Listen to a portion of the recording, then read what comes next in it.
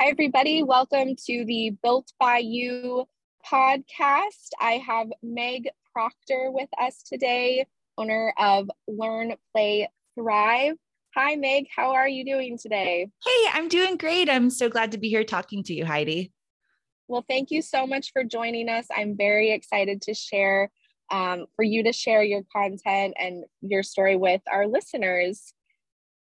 Yeah, I'm excited to be here. I love the work you're doing. It's so important.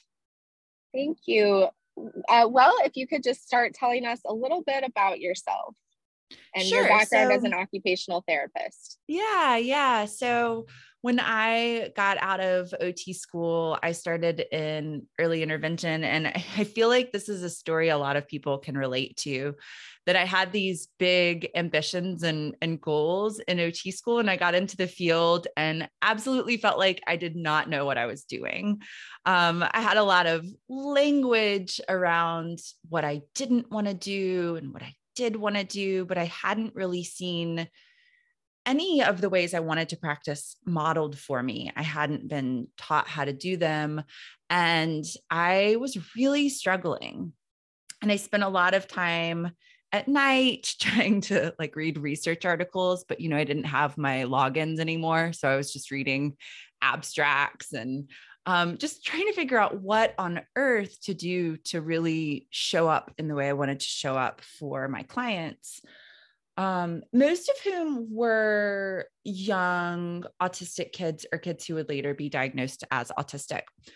And I'll give you the preface that I use identity first language autistic instead of person first language, person with autism, just because I have been so connected in my work with the autistic community. And that's the overwhelming preference of most autistic adults is identity first language.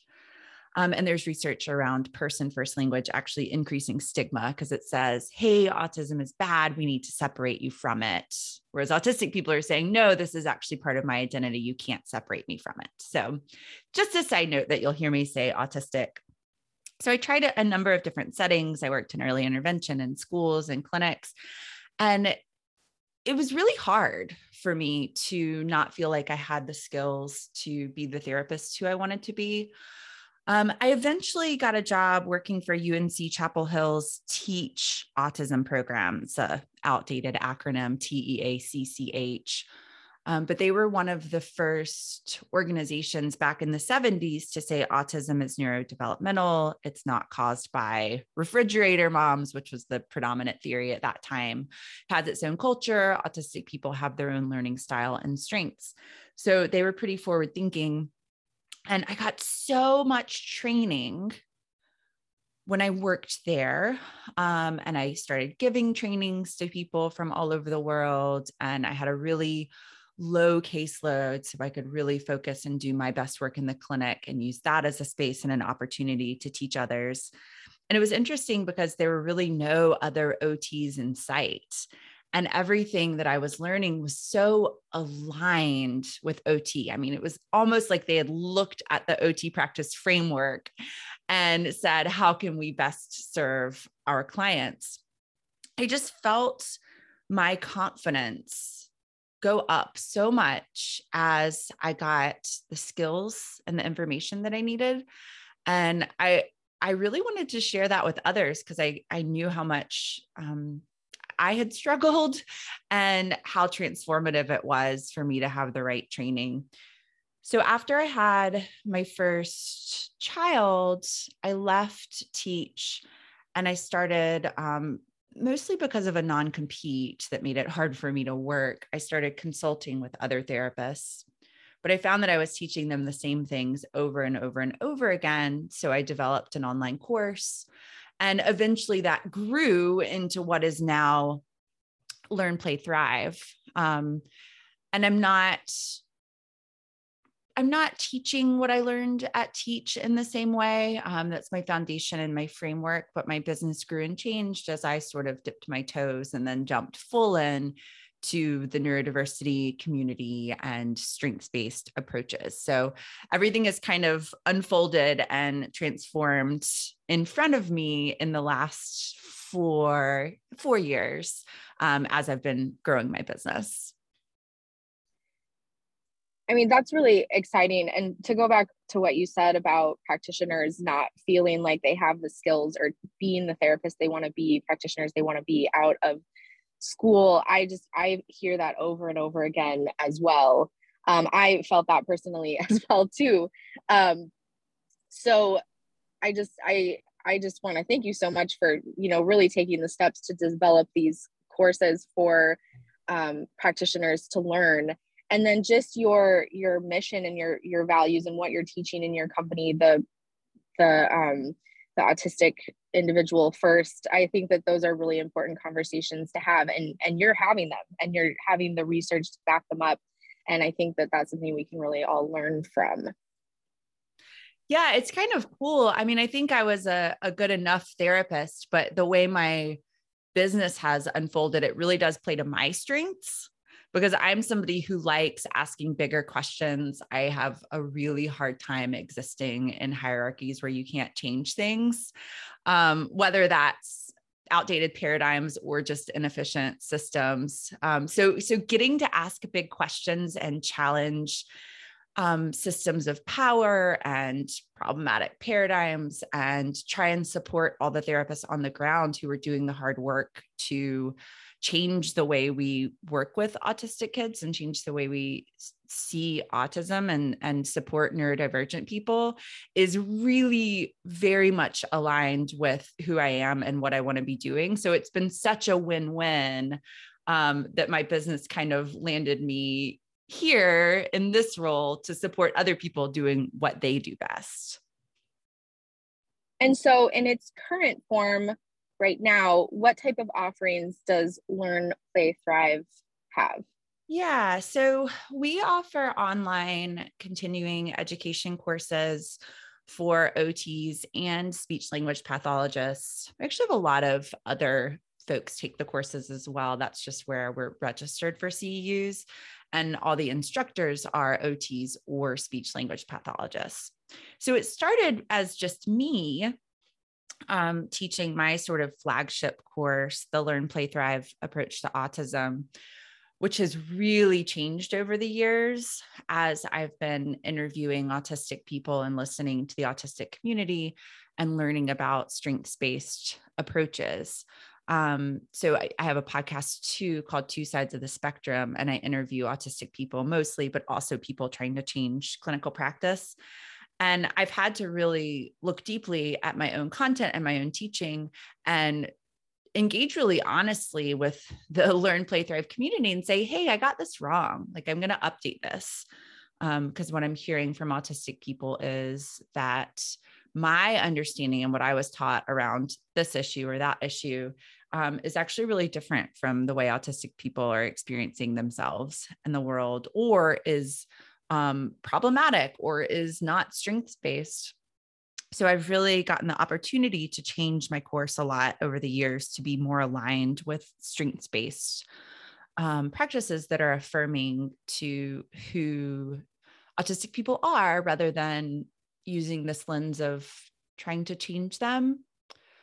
And I guess it's worth explaining what neurodiversity even means, which is a lens of saying that there are different ways of thinking and learning and being in the world. And historically, neurotypical or non-autistic people have tried to change autistic people and make them less autistic. And the research is really clear that that has a profoundly negative impact on their mental health and self-concept and authentic participation in the world. And this is really, really pervasive in how we work with autistic kids. Even if we're like, oh, I don't use behavioral approaches, we still are, unless we've really, really done the work to listen to autistic people and try and take the perspective of our autistic clients, which isn't something non-autistic people can do without work. We are causing harm. So I started with the Learn, Play, Thrive approach to autism, have changed it over the years to be better aligned with neurodiversity affirming practices. And then I added on another course by autistic speech language pathologist Rachel Dorsey last year. She had already made this course and it was just sitting there. And I said, Rachel, I'm really excited about your course. People are begging me for a course on goal writing, and I don't have the skills to teach that. And also I can offer AOTA and ASHA CEUs for it. And she said yes. And it's been such an amazing partnership, such a win-win, that I'm able to help her get her course out there. And people really love it. So it's on goal writing for autistic students. And then I added another course by a speech language pathologist called Authentic AAC, which is another area that I could never teach on, but is so important for OTs and SLPs. And I imagine this year it'll just continue to grow. So what Learn, Play, Thrive is now is sort of a hub for neurodiversity affirming strengths-based courses on autism that are really, really practical. I will never try and sell a course that leaves people going, well, that was interesting, but what do I do? Those are so frustrating because I know what it's like to be on the ground trying to do meaningful work with my clients and take courses that just kind of give me theory or are hard to translate into practice. So our courses are strengths-based and neurodiversity affirming, but they are jam-packed with like videos and case studies and practical strategies so people can take the course and then immediately feel really, really excited and confident that they know what to do in their work. Oh, I'm just sitting here shaking nodding my head, like, yes, like this, it's amazing. And I first found you through, like online search and signed up for your like mini masterclass, I think. And then I follow your newsletter. And so, yes, I highly encourage listeners to go listen to your podcast, Two Sides of the Spectrum. And the collaboration, I think, between SLPs and OTs is just really vital. And so it's just everything I've seen in Learn, Play, Thrive so far has been, like you said, practical and just strengths-based, and it's refreshing, I guess, to sum it up. And so, Meg, what are your favorite parts about running your business? So I sort of mentioned this before, but one of my favorite parts is to be able to question deeply our entrenched paradigms and ways of working with autistic kids.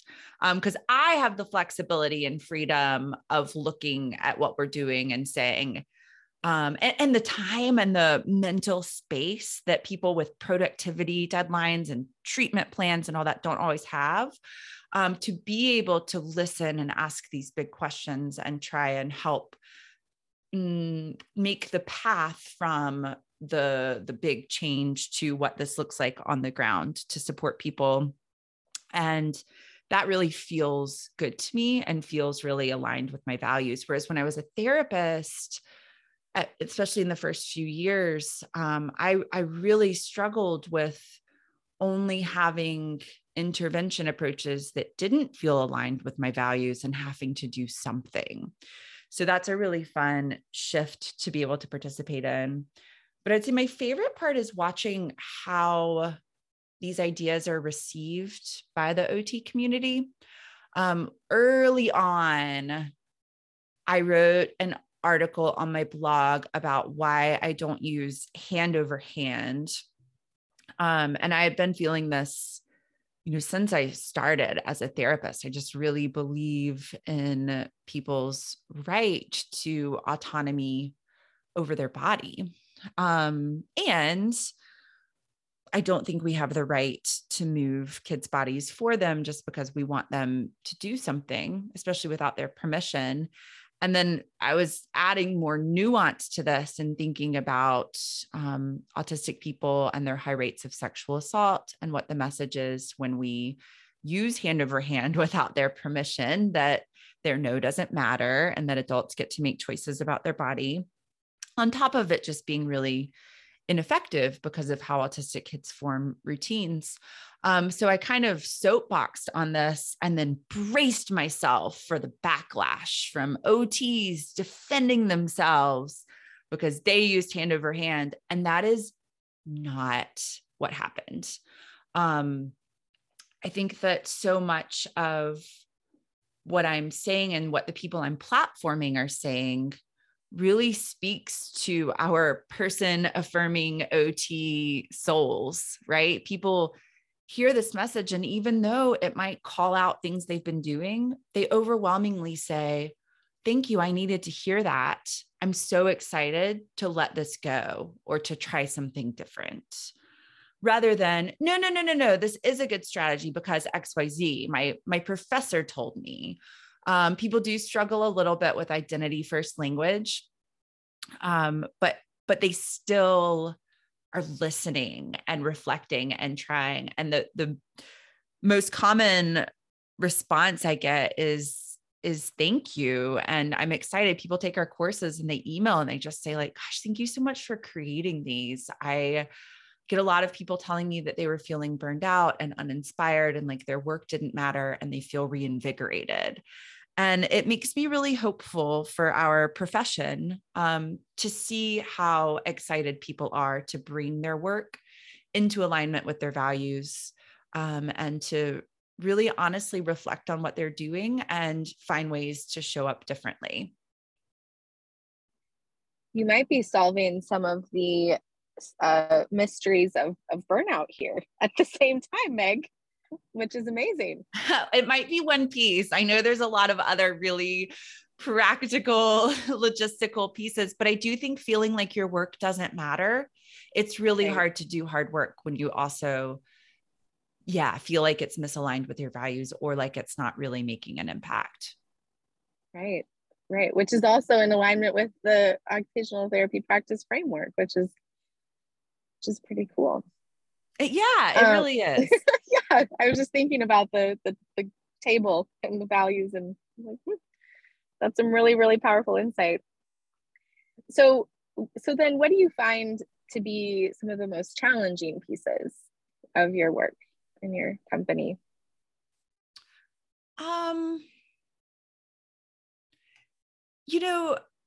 I have sort of two avenues that come to mind when you ask me that. And one is a little bit more philosophical and one is a little bit more logistical. So philosophically, it's that I'm a neurotypical person teaching a course on autism with the message that autistic people are the experts on autism.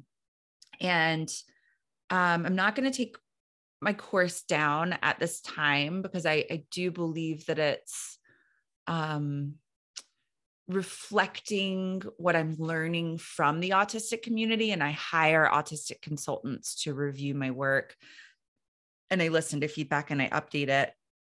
And I have autistic guest instructors inside of my course. And I hold this slight misalignment of me being the instructor of my course on autism.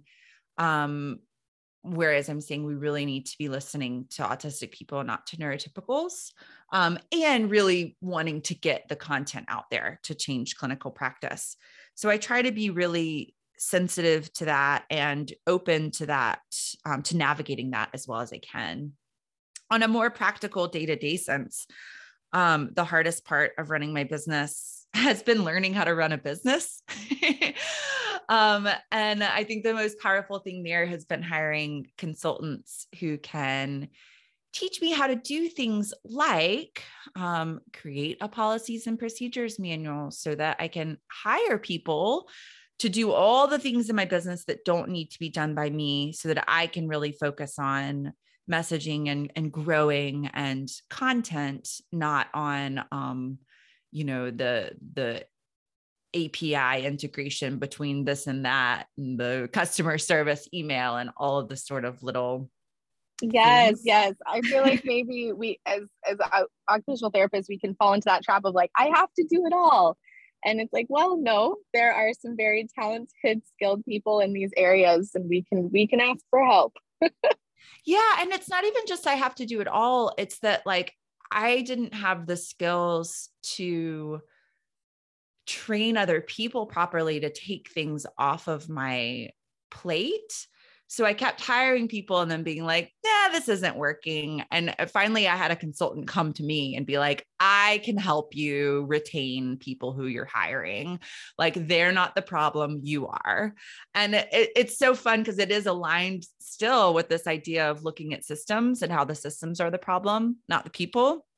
My systems were the problem, right? So she taught me how to really, really get everything organized so that it could grow, rather than just doing things the best way I knew how. So there's sort of been an internal process in my business that reflects the change in messaging too, of listening to somebody who knows better than me and getting things really aligned and systematized so that they work smoothly and we can focus on the things that matter.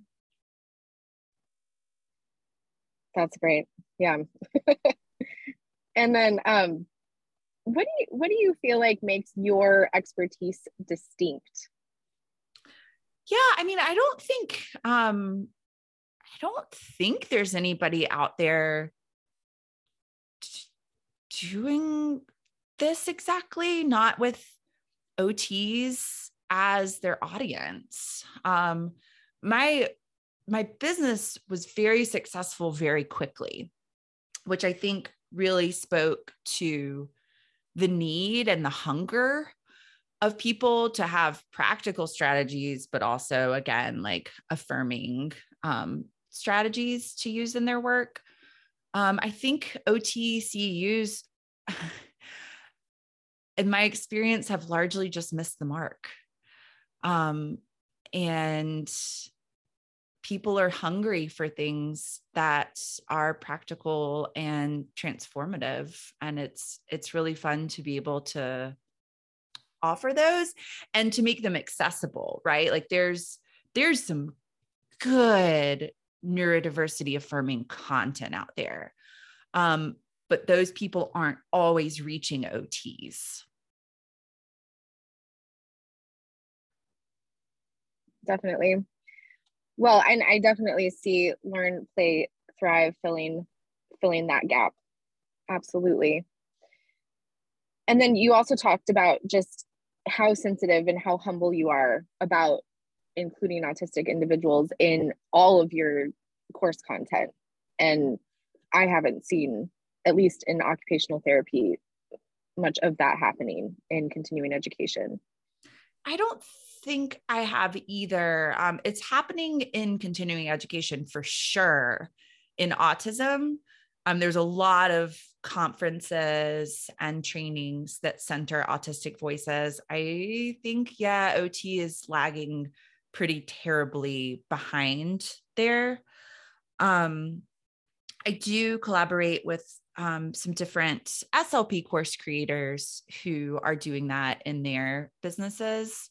And I hope that we're going to see more of that as time goes on in OT, because it really does resonate with who we are at our core. Absolutely. And this leads me to my next question. And where do you see the field of occupational therapy in 10 years, in 15, 20? And I guess specifically around, your area of focus. I don't know, Heidi. I'm in a bubble, right? Like I'm in this bubble of people who are excited about these changes. And it's hard for me to gauge how much it's self-selecting and how much it reflects our profession more broadly. And I really want to believe that it reflects what we're hungry for. And I will tell you, the people who take my courses a lot of them are powerhouses. They're like, oh, I just took this to my state OT board, to my school system director. We get a lot of people who take a course and then approach somebody higher up, and then their school system enrolls all 50 OTs or SLPs in the course. So people who are really trying to, in a very grassroots way, create real change. I don't know what it's going to look like in OT more broadly, because we are still so deficits based and nestled in the medical model and relying on, our payer sources and things like that. And systems change does take a really long time. I do see AOTA in some ways showing up for it, which is hopeful.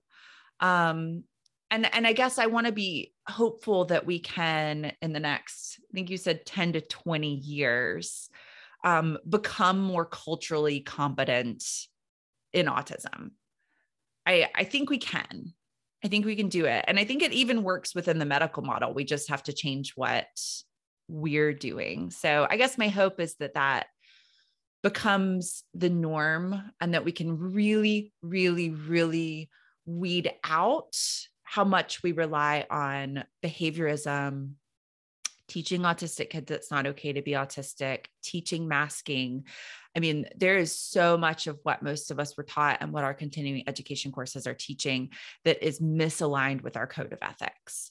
And it's going to be uncomfortable, but I really hope that in 10 or 20 years, we're going to look at that and go, oh my gosh, gross. I can't believe we were still teaching that in 2022. Well, I'm putting it on my calendar. We're going to check in 2032. I can't wait. No, but just, I'm already thinking about, I'm like, oh, I should share this with this person because they work at a school and they are a powerhouse and they could share it with their district. Like, they've already told me how they've implemented some different training protocols. And so I think that grassroots effort, what you're talking about, can be really powerful in this paradigm shift. Absolutely.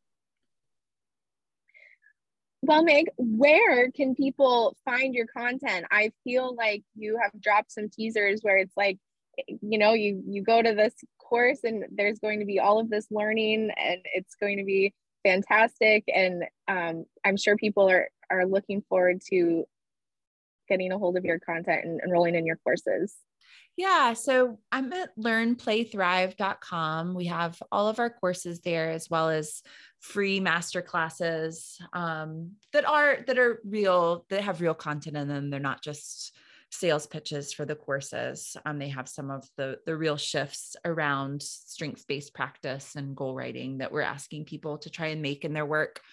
I post a lot of content on Instagram at Learn, Play, Thrive. I'm on Facebook as Meg Proctor OT. It's honestly the same content as Instagram. Then I have a Facebook group called Learn, Play, and Thrive Autism Resources for Professionals.